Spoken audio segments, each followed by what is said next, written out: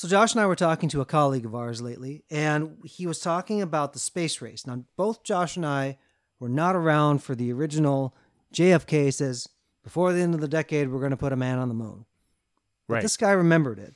And we actually had a really good conversation about it because there's a lot of things to be said about what happens when there's a fervor for something like the space race. Right. The challenge, right? The pushing yourself. The challenge. Yep. So let's talk about that challenge today as we launch out onto the loop. Josh is shaking his head at me. Today on Curiosity Continuum. Yeah. It's a challenge, Josh. Gosh.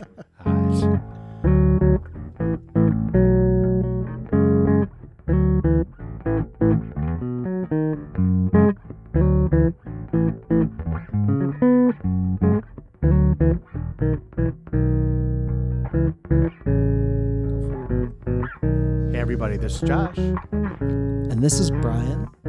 Welcome to the podcast for Curiosity Continuum. Curiosity Continuum is an industry innovating, non-traditional company passionate about growing wisdom in the next generation.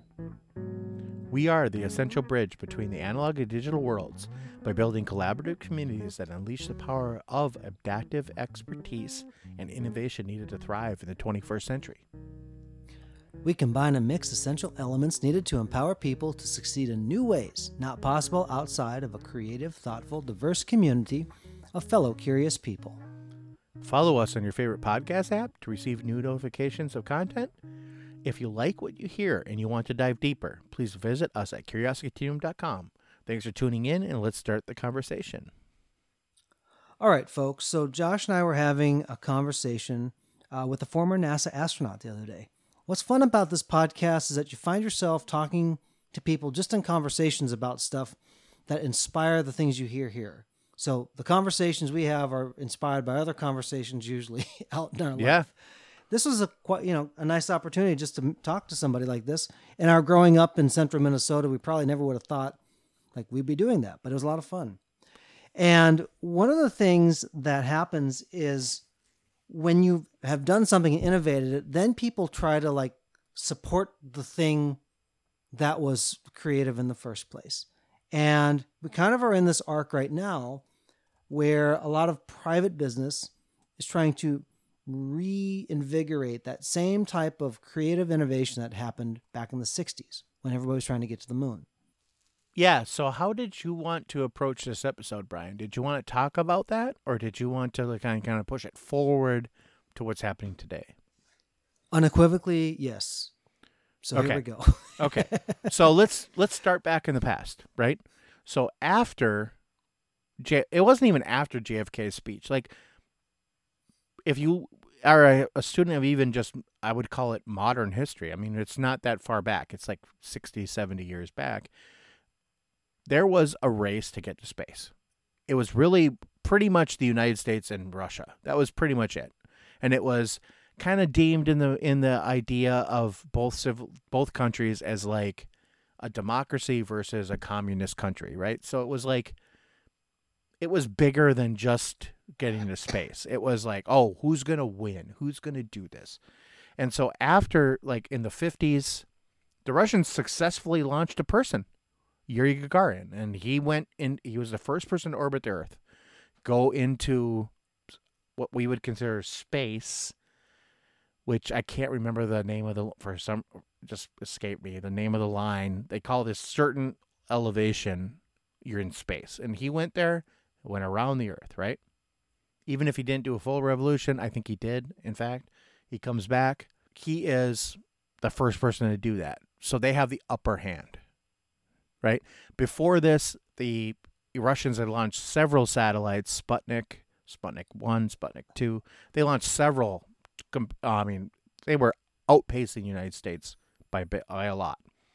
So JFK has a speech, and everyone gets on board. Everyone. They love this guy anyway. So he talks about this and in such patriotic terms, and it just got people on board, and the fervor of it just infected American life. Everyone wanted to know, oh, when are we going? How are we going to get up there? we going? And JFK was smart enough to realize we just can't go to space. He goes, we're going to that big rock you see up there every night. We're going to the moon. And so he put a destination and he put a time limit on it. He was smart enough to realize that creative people were going to get us there, but they needed a constraint. And they needed, like, I need to get there, but I need to do it in 6 years. Not just, oh, I'm going to get there whenever. Because if you say whenever to a creative person, that's me. That's my procrastination button pushing on overdrive. I'll wait, I'll figure out how to get there, but we ain't going there for, 25 years. So at least he got that. And he got an entire country on board with him. And it ignited that curiosity, right? Ignited that yes, we can attitude. And we did it. And America was the first and still is the only country to land actual people on the moon. Is that a good primer for the past, Brian?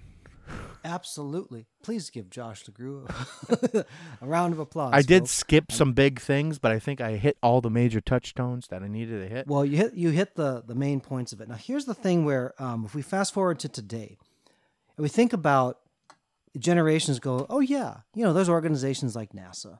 Like, of course there's NASA. But there's no such thing as NASA. Like, they made it up. And, one of the comments that we made, they did make it NASA. up.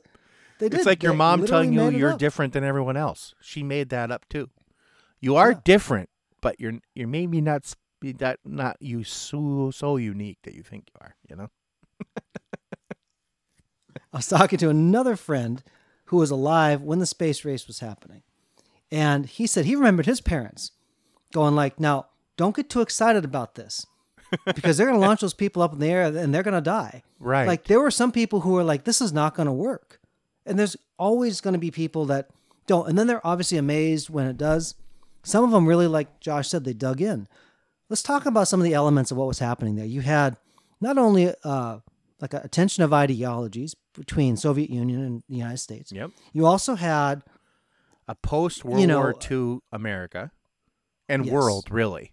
So this was like the world 20 years after World War II, to where it was just like coming back out of the slumber kind of. Everybody was rebuilt at least enough.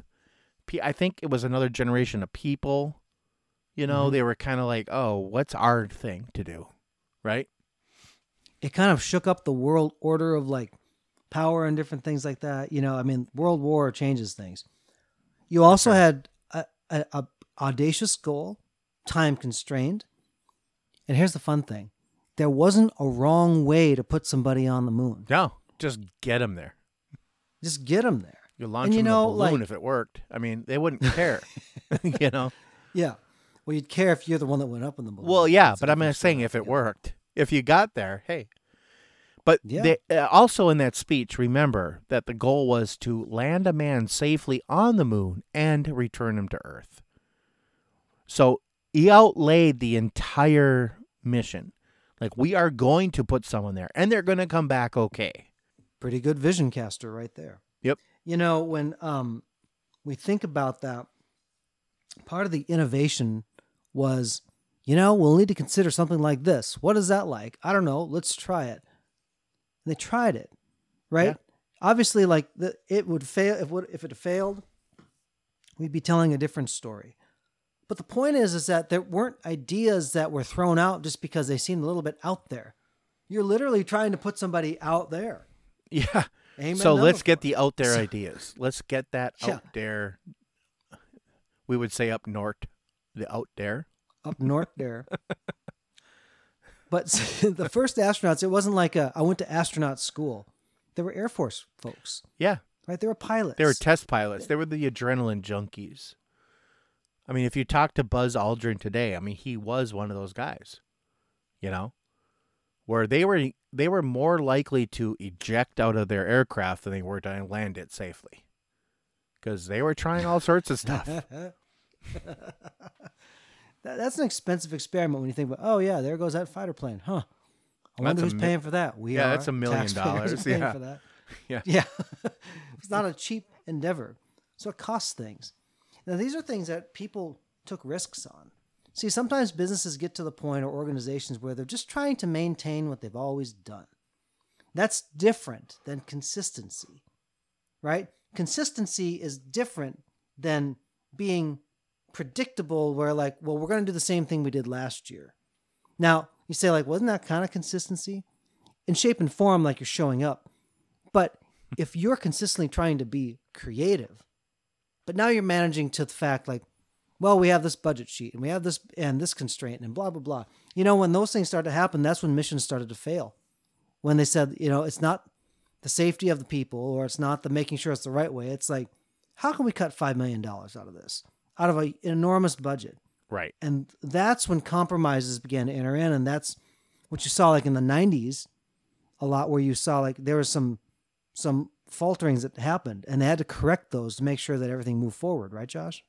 I mean, for sure. I mean, I think that some of this is like, you have to think about to yourself, is compromise what I need here? And in like the space race, no, it's not. Like, I'm not going to compromise, because what happens when you compromise, you can't compromise the goal.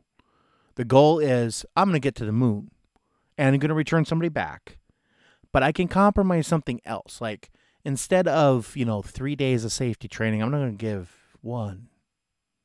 I'm only going, there's always the human element that gets compromised, because honestly, the human element is the most fragile part of the whole thing.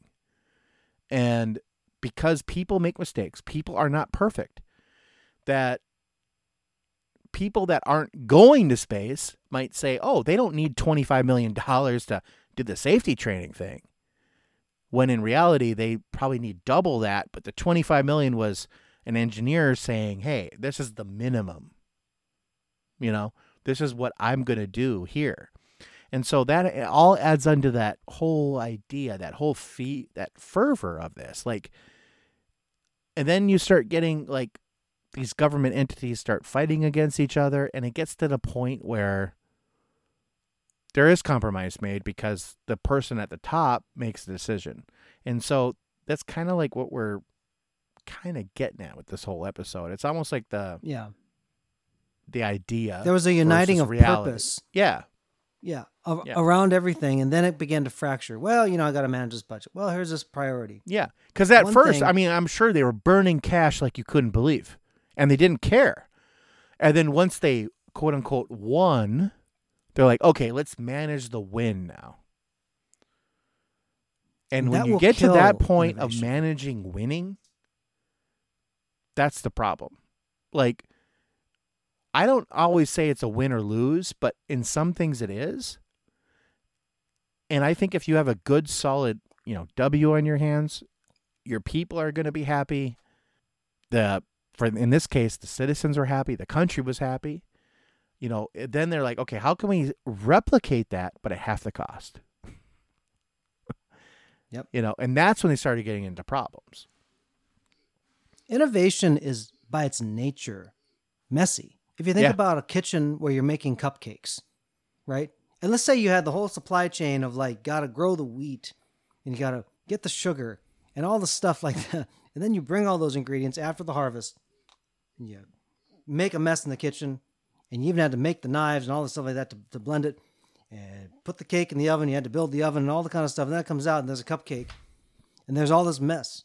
You're going to look at that and go, why was all that needed to make that cupcake? It's like, because you had to build all the things to support that cupcake. That seems like a really silly example, but this happens there. It's like there's but not really, lots of Brian. other things you don't, you don't like baking is that example, right? I need 97 ingredients to make one small thing. Now I don't need all of those 97 ingredients. I don't need like the entire bag of flour and the entire thing of vanilla extract. I need just a little bit of everything. Now finding the right proportions is the problem. You find that, you put it all together. Oh, I get this little thing out, but I have all this mess I got to clean up now. Now, if you're my dad, you just walk away. You're like, I'm good. I made the cupcake. You guys eat it. I'm fine. Right?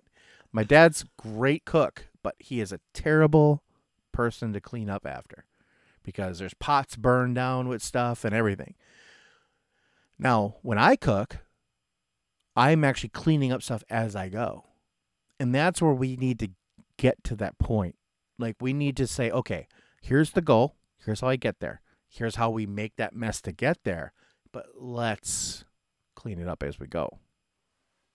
One thing that Josh does well, I've seen him cook also, is that he's mindful of his ingredients. And so, like, say, we can use a little bit of this. We'll save some for another meal. Right? That's just like life planning as far as like, hey, here's how we're going to make our food have the most mileage it possibly can, right? Sometimes it's an experiment and it doesn't work out.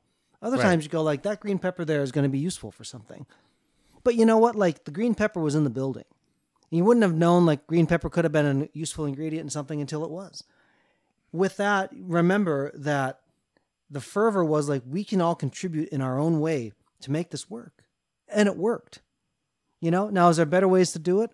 Yes. And we discovered some of those ways. It's way cheaper now to like launch, what is it now, $10,000 per pound to put something in orbit. And it used to be astronomically, no pun intended. Well, pun intended, yeah.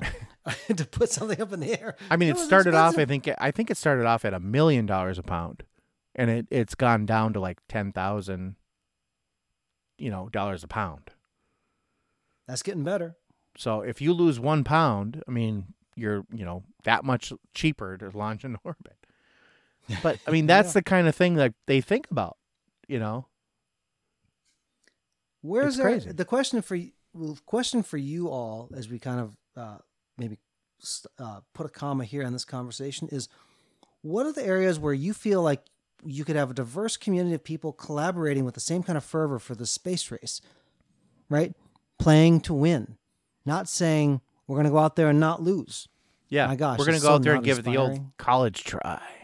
No, yeah, I'm going to get out there and I'm going to beat that college over the head with a hammer, and then I'm going to stand upon its grave. That's what I want. So, oh goodness, to win. We play to win.